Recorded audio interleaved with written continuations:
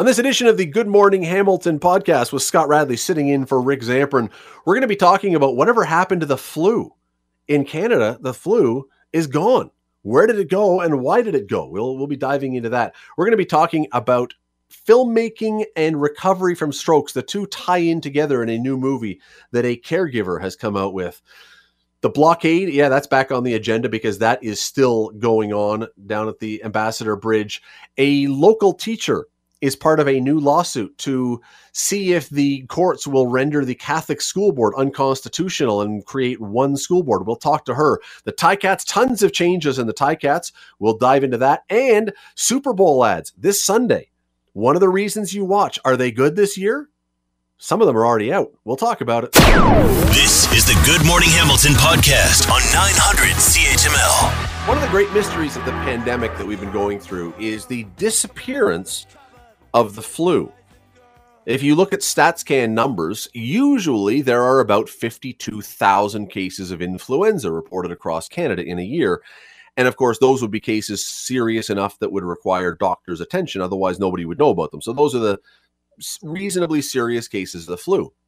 Last year, again, according to StatsCan numbers, 69, not 69,000, 69 cases of the flu. And this season, according to those same numbers, there are almost none. There's a handful, but not very many. So what has happened to the flu? Clearly, you would think it has something to do with COVID. It's too coincidental not to, but what is it?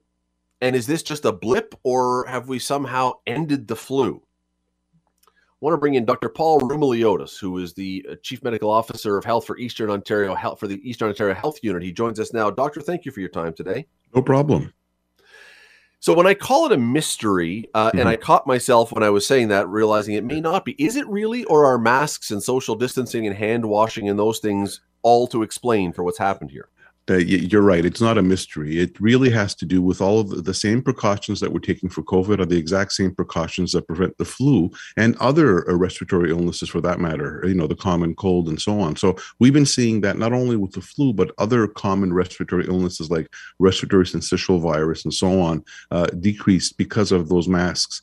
The other masking and other precautions. The other thing that we know, and I'm also a microbiologist, so I can identify with this, the viruses compete. And, it's a survival of the fittest. And so COVID's been around and has overwhelmed everybody and has taken over. So now is the circulating respiratory sort of strain that's out there. So, but you're right. It has to do with the precautions, and we're not out of the woods regarding the flu. Once we start coming out of the COVID pandemic, the flu will come back. What do you mean by they compete? I'm not sure I understand. So if you get one of them, the other you're less likely to get because your body will be less tall. How does it? What is the competition? That's a good question. It has to do with the fact that the viruses really want bodies, and the more viruses are around, the more they will take over one body and not allow the other virus to get into the body. So it's not a matter of the body being resistant; it's a matter of the virus overwhelming one to another. So it's a competition, really, and so it has to do with really the prevalence, and it just takes over. And we don't fully understand it, but really the best way to look at it is a competition, and COVID is winning out at this point. So many people recently who have got Omicron, who have come down with that, have described it as being flu-like. Their symptoms are flu-like. Are the viruses similar enough? Because the symptoms seem to be. Are the viruses similar enough that describes that competition? That if you've had one, you're probably not going to get the other.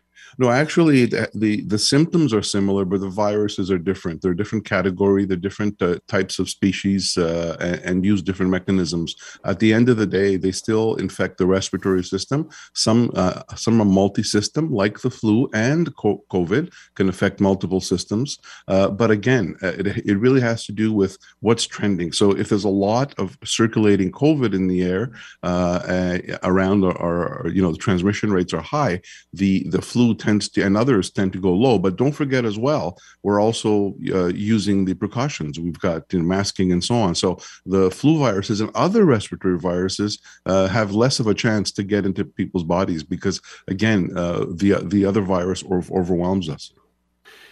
So there are, I don't know the number.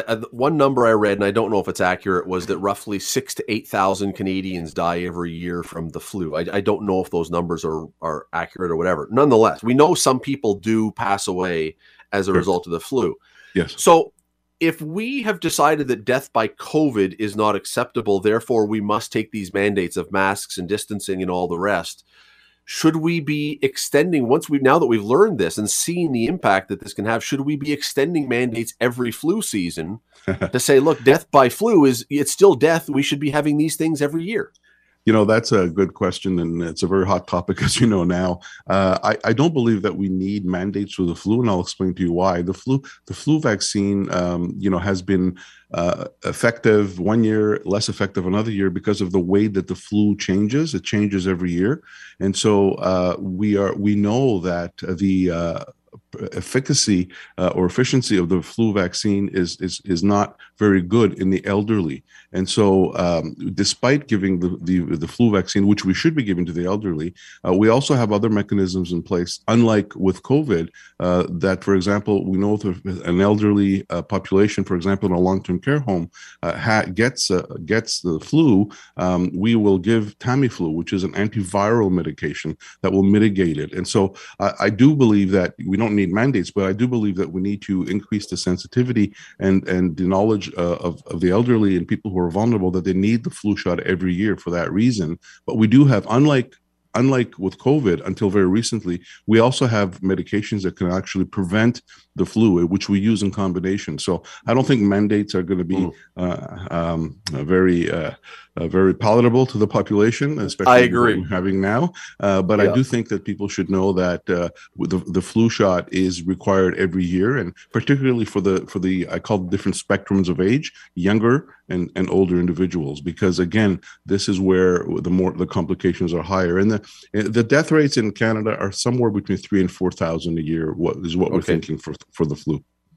And for the record, I'm not a huge fan of ongoing mandates for everything. That was more of a question just of what we've been doing. All right, we only have a few seconds left here, but most of us will get a cold or the flu every once in a while. We don't want it, but we do. That's just if we have now, because of these numbers that we're seeing with the flu, if we haven't been exposed to either of these lately, if we've been healthy because we've been either at home or wearing our mask, will our reaction to it be greater when we are exposed to it? Well, that's a good question. It depends on the virus and it depends on the situation. In most situations, our body has what we call immune memory to remember the previous infections and can actually help not prevent it, but to make it milder. So I don't think that it'll be that significant if you get a cold or a flu. However, we do know that these will come back. There's no question about it. As COVID goes away and we remove the restrictions, we're going to go back to getting the colds and getting the flu. And that's why I think it's still important for people to learn from lessons from COVID. Wash your hands. Don't go to work when you're sick. And if necessary, wear a mask. I know the mask mandates are there and we're going to review them at some point, but people might get into the habit of, during flu season, particularly if they're at risk, to wear a mask. Dr. Paul Roumeliotis, the Medical Officer of Health for the Eastern Ontario Health Unit. Very much appreciate the time today. Thank you for doing this. No problem. You're listening to the Good Morning Hamilton podcast from 900 CHML. We're going to give you the debate that is going to get your blood pumping this morning, because this is one that has been going on for a long, long time, and people have opinions on this. It's also the subject of our Twitter poll this morning. You can get it 900 CHML. Should we have a Catholic and a public school system in this province, or just one system? A Catholic teacher is one of the plaintiffs in a legal challenge, arguing that having the province fund a Catholic system is unconstitutional. Her name is Adrienne Havercroft, and she joins us now. Adrienne, thanks for the time today. Appreciate you jumping on. Thanks so much for having me. So I understand. I'm actually not Catholic. Sorry, did I say Catholic? Yeah, it's okay. Oh, not Catholic. Saying the Catholic system is unconstitutional. Just yes. So, okay, this is not the first time, as I understand, that you have been involved in a lawsuit to bring this change. What happened the last time? Why did it not move forward? Yeah, we were just fundraising at that time. This is actually the first time that we've actually sort of organized ourselves. We've never actually filed before the case, or sorry, we haven't filed yet. This is the first time for me that this is actually going to actually sort of go forward to the courts. Are you referring to Riva Landau? Because she is the person who sort of founded our group, and she did bring something before the courts back in 2012. Is that what you're referring to?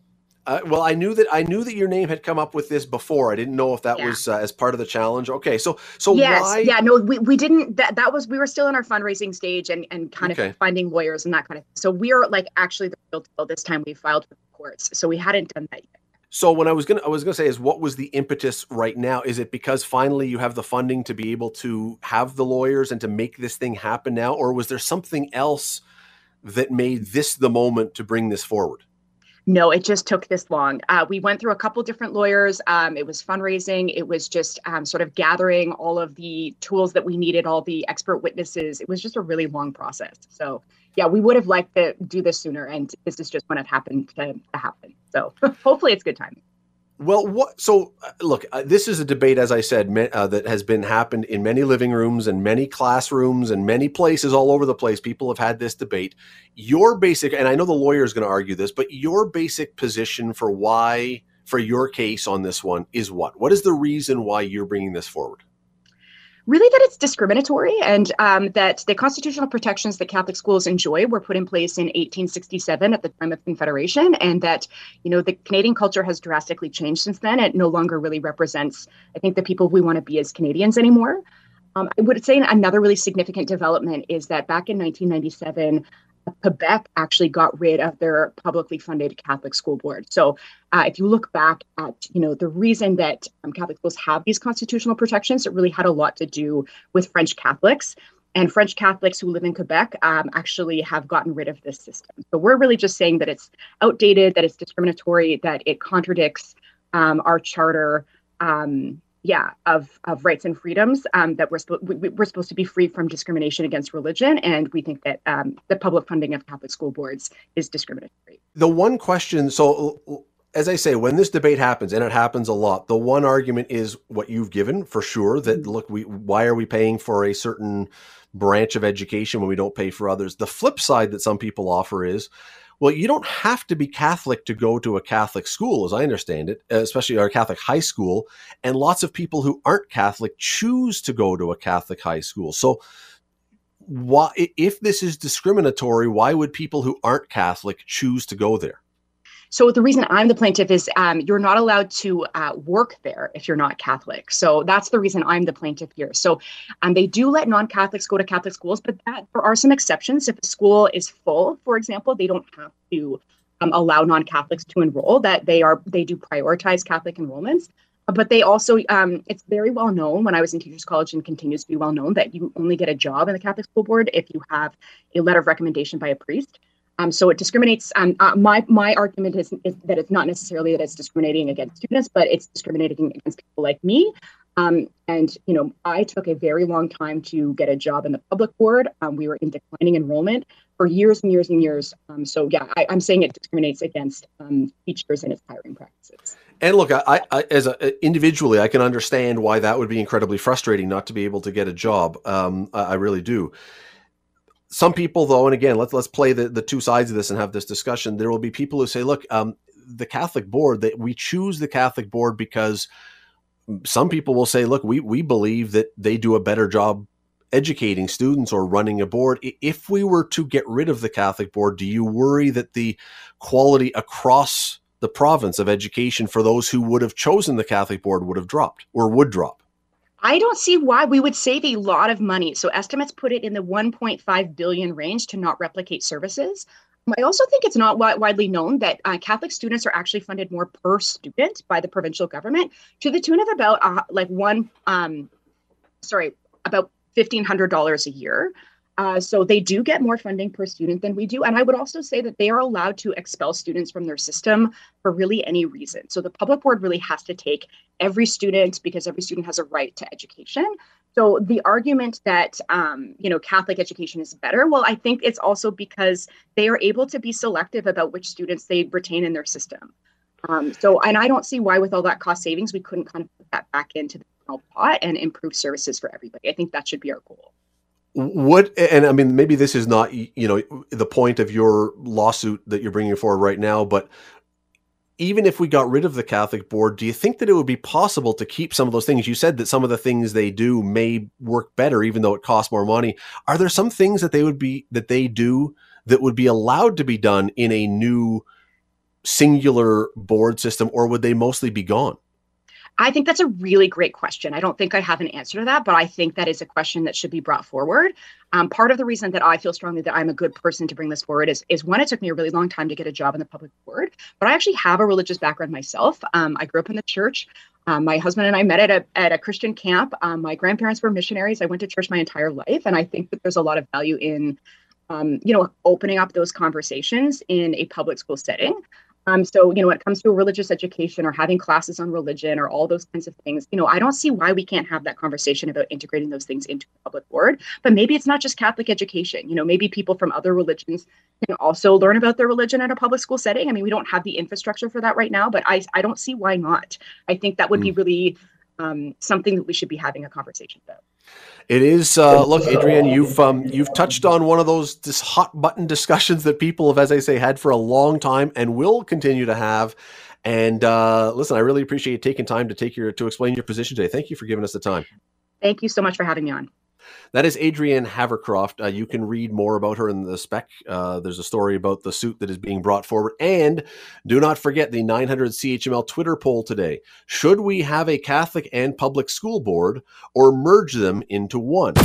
You're listening to the Good Morning Hamilton podcast from 900 CHML. We're a long way from Ticats season, but there's an awful lot that's been going on with this team in the last few days. And I'm not going to say this team will look completely different next year when they play, but they will look different. Brandon Banks, gone. Jagera Davis, gone. Jalen Ackland, gone. Jeremiah Masoli, gone. Delvin Breaux, wasn't really a Ticat, but felt like it, gone. Micah Johnson in, Richard Leonard in. Oh, I forgot Sean Burke, assistant GM, gone to Ottawa. Jeff Reinbold, special teams coach, gone to Montreal. Steve Milton, there are always years when you have, change happens every year in the CFL, and there are years when there are big name guys that change. This feels like one of those years. Well, I think it is. And you notice that some of the guys are signing for 2-year contracts too. And I think teams are starting to realize that, you get the right people in the right 2 years, then you can afford these 1-year ones. And when you get the right people on 2 years, it also helps with a fan base here. So Hamilton signed a few of their guys to 2 years. Some of them they brought back on 1 year because if those players aren't really sure if they're going to last another year. Ted Laurent would be an example of that.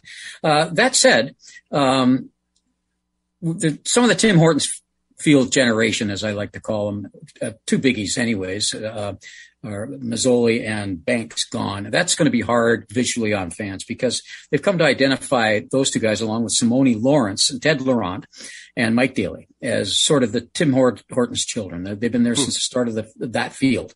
And in fact, Simone and Jeremiah and Banks have been there for the Guelph year as well. So the year before Tim Hortons field opened up. So there's a changing, but that's a long time. That field's been open 7-8 years now. And it's a long time. So it was a long time to keep a lot of core guys. I think one player that we should mention that's gone that you don't notice unless you follow line play is Darius Sirocco, who developed into a player immediately here, like a starter right from basically his first game. And he's gone to Ottawa too. What they lost 5 players. Of the 6 that they lost, 7 if you count Delvin, 8 if you count Banks. But so 5 of the 8 to Ottawa and Sean Burke, and he knows who he was looking at too. Ackland, that has a special relationship, receiving relationship with Mazzoli. Everybody knows what Sirocco can do, but there's a guy named Lorenzo Malden who started a couple of games and really was a really good 5th defensive lineman. He'll start in Ottawa for.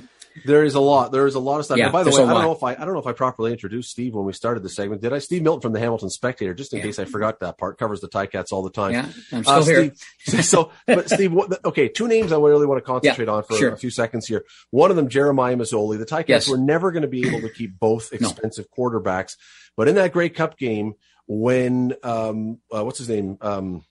Starting quarterback now. Evans got hurt. Dane Evans. When Dane Evans, thank you, mental block. When Dane Evans went down early, you were really thankful Jeremiah Masoli was there. They've brought in some guys to replace him. Can they play the game? Are they going to be okay to step in if Evans gets hurt again? I think Schultz will be. I don't think you want to have him going sort of long term. And if he was a long term guy, he'd still be in Montreal, wouldn't he? As a second, at least. But he's done a lot of starting. He'll take some of the brunt off of Dane. He may, because he can run the ball. So I don't know, but I assume that they'll make him the running quarterback. He might be the quarterback that that comes in for a certain bunch of series, but I don't think they'll do a lot of that. The drop off is much larger than it would have been from and it was between Evans down to Masoli. And don't forget that before Masoli had started and hadn't done well. And it was Evans that came off the bench to win the game against Toronto. Surprise. And he was a surprise and he stuck around. 16 straight. The other name, the other name, and we got to get through these because the other name that really jumped out, that a guy who I think flew under the radar for a long time, and then in the second half of last year and through the playoffs was unbelievable, was Jared Davis, who just became a star. Is he as good as he played near the end of the year? Is that the guy that they've lost? Yeah, I think Jared suffered tremendous. He was one of the guys, and this happened to the whole Hamilton team. It happened to a lot of players, but it seemed to happen to Hamilton more. They a lot of injuries from the layoff. And I think the layoff got to Jared as well. I don't think he was ready when he got here. In fact, I know he wasn't. And it took a while for him to play in. But yeah, he's a tremendous impact player. Now he's 34. And so when he goes to Toronto, they signed a bunch of guys last year who you think probably had as big a name as Davis, but they didn't perform the way that Davis did last year. And so they've got somebody with recent history of performing very, very well on that line. They added Adrian Tracy, who another former Tiger cap, but he hasn't played in quite a while. So we'll see where that goes with that. But that's a big one for the Argos. That's very much an impact. And they already had maybe one of the best interior guys. I think Wynn is as good as anybody interior, but Oakman, who plays interior for them as well, and got a lot of sacks coming from the middle. It's a lot harder to get sacks from the middle than it is from the outside. Well, the thing is, too, not only did the Ticat lose guys, now they gained guys as well. They got Micah Johnson, they got Richard Leonard, they picked up some other guys, but the Ticats for the last few years have been the best team in the East. I mean, I don't think there's been an argument about that. No. Toronto, boy, they have signed a bunch of guys, even got Andrew Harris. Ottawa has now picked up a bunch of guys. Sean Burke has gone. This division seems like, Steve, all of a sudden it's a whole lot more difficult. Yeah, it'll come down to quarterbacking, Scott. And line play, trench play. So let's see, Ottawa, do they have the line? It's a brand new line, right? They put together, they signed a bunch of people because they could. And first of all, they weren't very good. And they got rid of they had a lot of salary spots, so they could afford. In fact, I think Jeremiah is probably going to make more this year than the guy who beat him out here. Remembering that Dane Evans took a bit of a hometown discount to help sign other players. And Jeremiah's probably, if he hits all his bonuses, will likely make slightly more than Dane will this year. But, they're going to be good. They're going to be able to throw the ball and catch the ball. Whether they can protect Jeremiah, we'll see. But the offset there is if Harris is any kind of year, and remember, he didn't play a ton of games. But he still was a pretty effective guy, as everybody found out in the Grey Cup again and late in the season. So, I don't know if their defense is going to be able to hold up because it takes longer to put together a defense. Montreal, we'll see where they're at. If Adams returns healthy, and then they can go, it depends who wins there, Trevor Harris or him at quarterback. We'll see what happens there. They haven't really done much yet. They haven't, but Montreal. Toronto and Ottawa certainly look like they will. Toronto and Ottawa certainly have. I think it's going to be more competitive. It was a fairly competitive division last year, the top three teams, most of the way. It's just, and everybody dined out on Ottawa. And Ticats really scuffled through the first, and then figured it out. We got to run. And then really figured it out. Yeah. We got to run. Unfortunately, we could do this all day, and we will. Yeah. We got lots of time before the season kicks off in 4 months. July or June. Yep. 4 months. Steve Milton from the Hamilton Spectator. Thanks for doing this. All right. You're listening to the Good Morning Hamilton podcast from 900 CHML. The blockade at the Ambassador Bridge continues. It certainly has been going on. There's been no sign that it's going to be stopping. We've seen some stories that police are now threatening arrests if the trucks don't move. We'll see if that leads anywhere. But in the meantime, we are hearing from the Premier and from the Mayor of Windsor and from others around, this is beginning to have a significant effect. I want to bring in Ian Lee, Associate Professor with the Sprott School of Business at Carleton University. Thanks so much for doing this morning. Appreciate it. My pleasure, Scott. The effects of this, clearly what we're hearing, some of the numbers we're hearing are pretty extraordinary for how this is going to be impacting the economy. You're right. And so let me just give you some big picture. And I want to make it clear, I'm not talking about the protests in Ottawa because although people and many would say they're the same thing, they're on Wellington Street, which is right in front of Parliament Hill, which is the site of protests throughout my entire life. And I've lived in Ottawa all my life. And it's not a critical piece of national infrastructure. It's not a bridge to the United States. It's not the Highway 401, Trans-Canada Highway. I'm trying to demark, I'm not discussing the protests in Ottawa. So now we're turning to the bridge.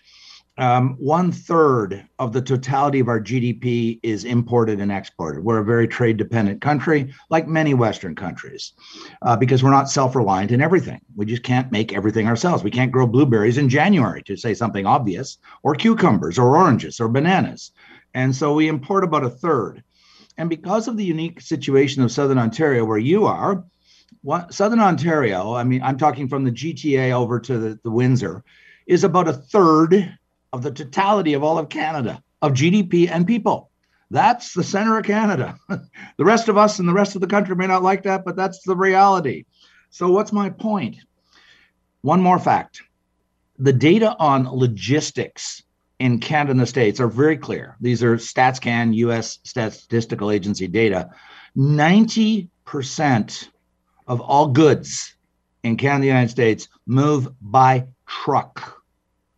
Rail's important for heavy, bulky commodities like iron ore and wheat and that sort of thing, but it is trucks that ship almost all of the stuff. So anyone listening to me right now, when you walk into Walmart or you walk into Loblaws or you walk into Canadian Tire or you walk into Shoppers Drug Mart, doesn't matter. And I'm not picking on those companies. Any company you walk into, the chances are extraordinarily high that the stuff arrived in that store by truck, pulling up to a depot, pulling up to the back of the store, whatever. And so my point being that our logistics supply chain system in Canada is overwhelmingly driven by trucking. And 1/3 of that stuff comes across the border. And 20% of, sorry for all the numbers, but 1/5 of all of that imported stuff crosses that one singular bridge. $330 million a day. It's staggering. Think about it. 1/3 of $1 billion a day crosses that bridge.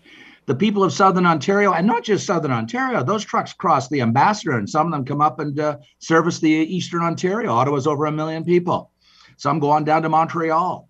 Some go up to Northern Ontario. So my point being that the infrastructure, and I mean it in the real sense, not the rebranded sense that says daycares are infrastructure. I'm talking in the sense that we've used it for 500 years. Bridges, roads, airports, national highways, and so forth. When you shut it down in a country, I'm talking Canada, second largest country on planet Earth, over 8,000 kilometers long. We're strung out over this enormous geographic distance. So our population, our country, is more dependent than almost any other country in the world on their infrastructure because that's how they survive. And so it's no surprise whatsoever that these plants and other plants will be shutting down or running out of materials because that so much comes across the Ambassador Bridge. If I'm correct, your doctorate was in public policy, correct? It was. So what then?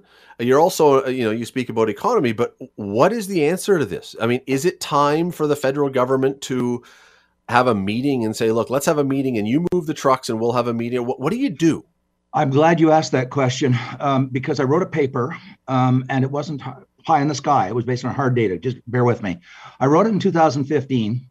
And it was after Stephen Harper had legislated the railroad workers back to work. And there were all kinds of people saying Harper's evil, he's bad, he hates union people and so forth. And I knew that. I'm not saying he did or didn't. I'm just saying that the statement that only Harper had legislated strikers back to work, I knew was nonsense. I've been around long enough and I'm old enough, and I did my thesis on Canada Post, part of the Transportation and Communications Infrastructure of Canada, to know that there's been many times. So I went to the Parliamentary Library of Canada, and there's superb researchers there. And I said, please help me. I want to know all the legislation from 1950 to 2015 that ordered strikers back to work by the federal parliament.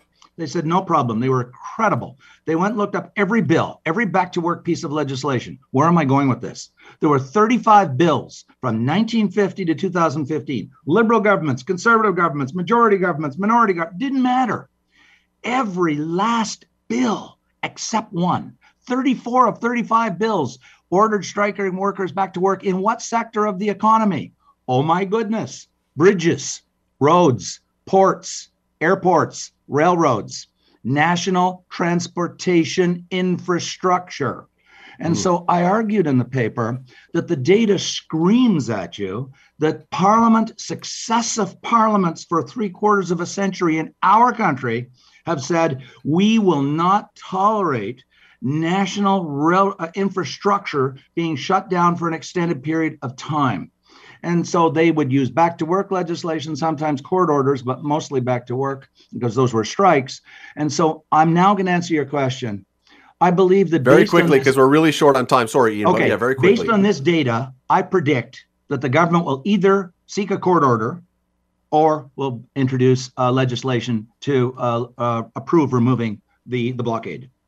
It is ongoing. We'll be talking about this more for sure. Ian Lee, really appreciate the time as always. Thank you for this. My pleasure. Thank you. You're listening to the Good Morning Hamilton podcast from 900 CHML. My next guest had a story and did something about it. She's the wife of a man who had a stroke. She worked with him to help recover, and met a few other people who were in a similar situation in the same program. And then decided, you know what, there's enough here to tell this in the form of a short movie. Her name is Alicia Tyson. She's a caregiver and a filmmaker. The film is called The Power of Sport. She joins us now. Alicia, thanks for doing this today. Really appreciate it. Good morning. Thank you so much for having me. This is very exciting. Well, it is, and there's so many parts about this, and we have limited time. But before we get into what was going on with your husband, I love the fact that somewhere along the way, as he's gone through this difficult time, you're working with him. And somehow it pops into your head, you know what? I think I can be Steven Spielberg here. I think there's a story here that I can tell as a filmmaker. I think that's great that you had enough thought to actually do it as opposed to just thinking about it. Oh, well, thank you. I think that the idea arose naturally when my husband was going through his rehab process. We were having hard times sometimes with motivation. So I started documenting his progress with films and photos and would show those to him. And that gave him some motivation and the ability to see that he was improving. And that naturally you mentioned, then... Sorry, go ahead. Oh, sorry. You mentioned recovery. He had a stroke, as you say. And look, those of us who have had someone near us have a stroke understand strokes are terrifying. I mean, was his a significant one that had a massive impact on him? Yes, he had what's called a massive stroke. And so he has both cognitive and physical deficits. So he wasn't able to walk, he wasn't able to talk, he wasn't able to eat. And so when he was first diagnosed and first in the emergency ward, we weren't sure how he was going to recover and if he was going to recover. So did you worry that the man that you had known for all these years, that he was gone, that this was going to be a whole new life? Absolutely. We have no idea. Every stroke is different and each person's recovery is different. And I had no idea what it was going to be like moving forward.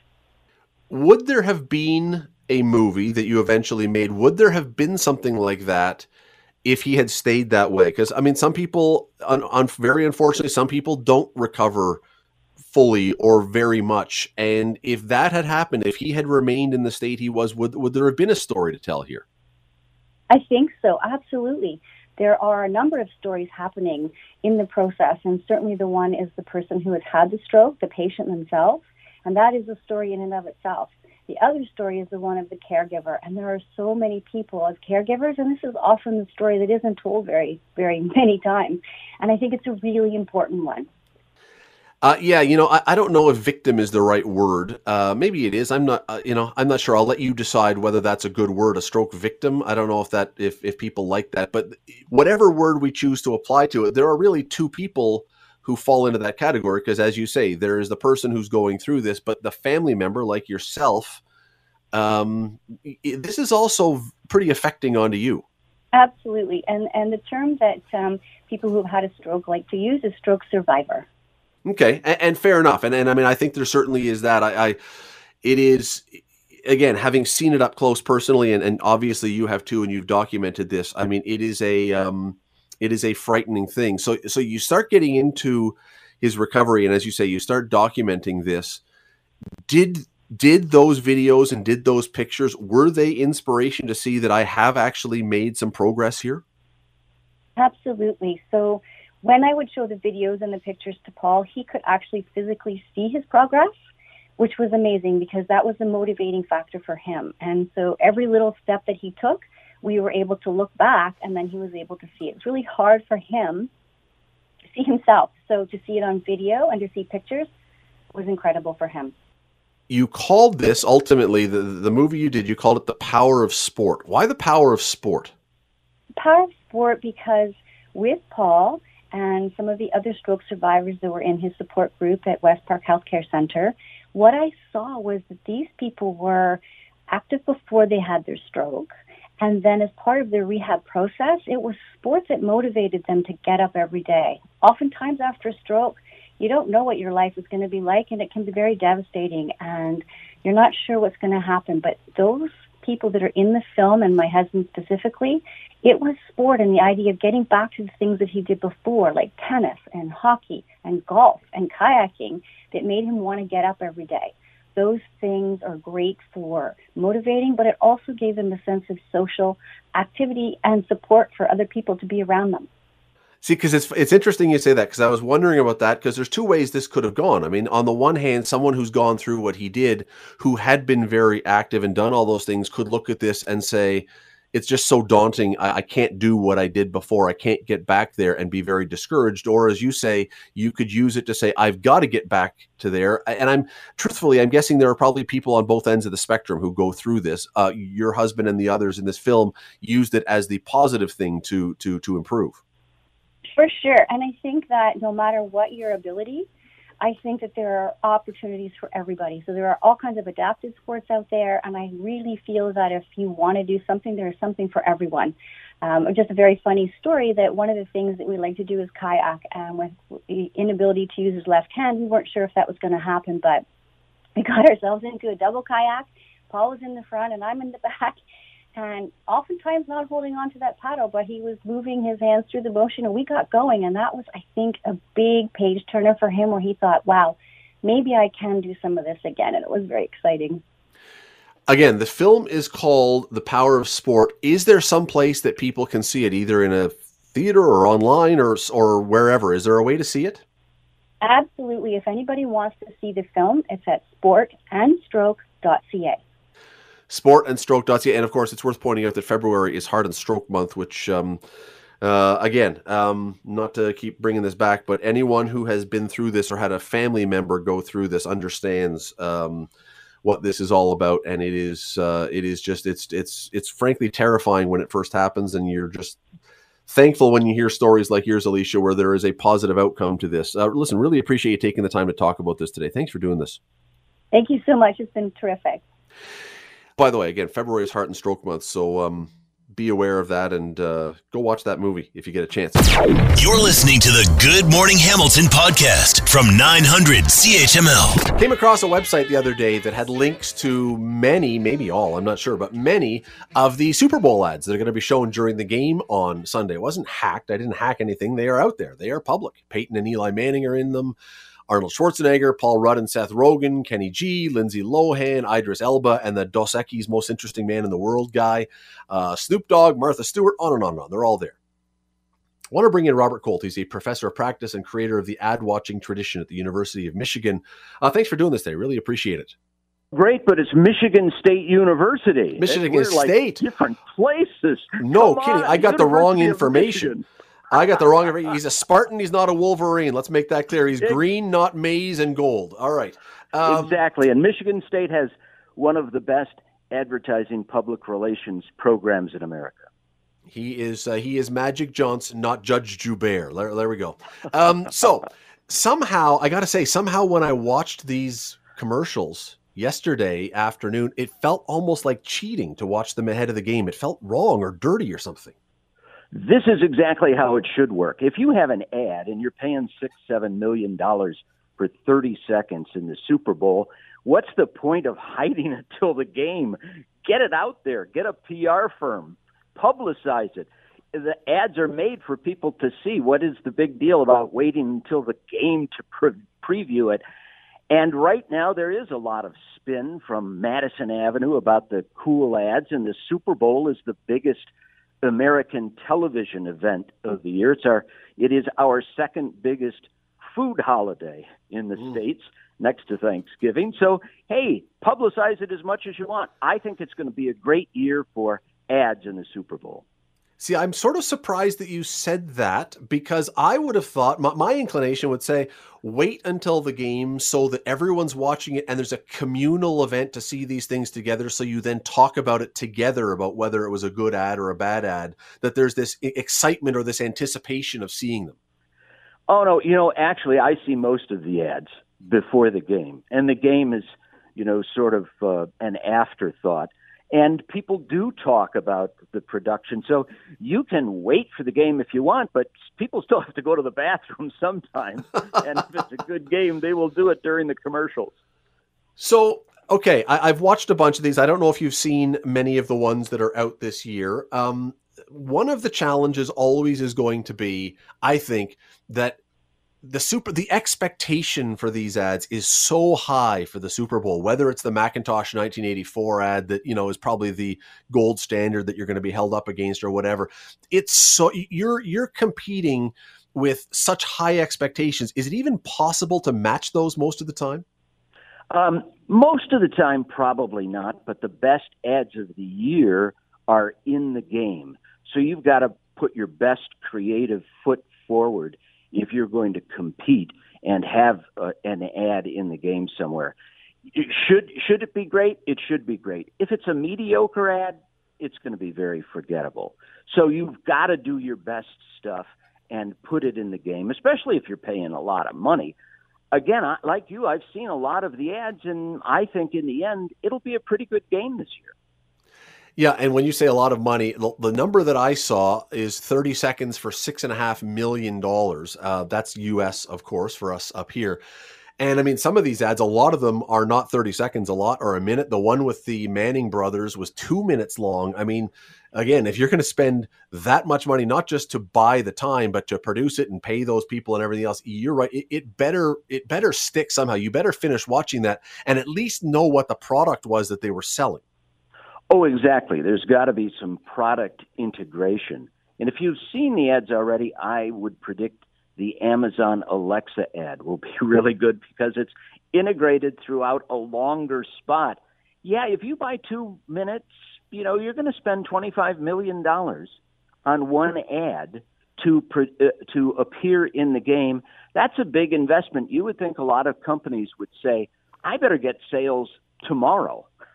And they do quickly. Advertisers have reported that it does result in sales, but at that level, it's a lot more about branding and long-term recognition and association with a product that you would like.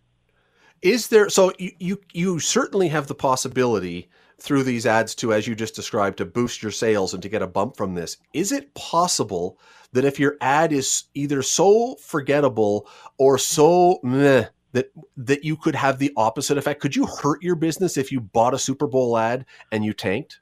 Yes, it's happened. We had a series of .com ads years ago, and I remember the .com company with a gerbil shooting out of a cannon, and people, well, that's a good...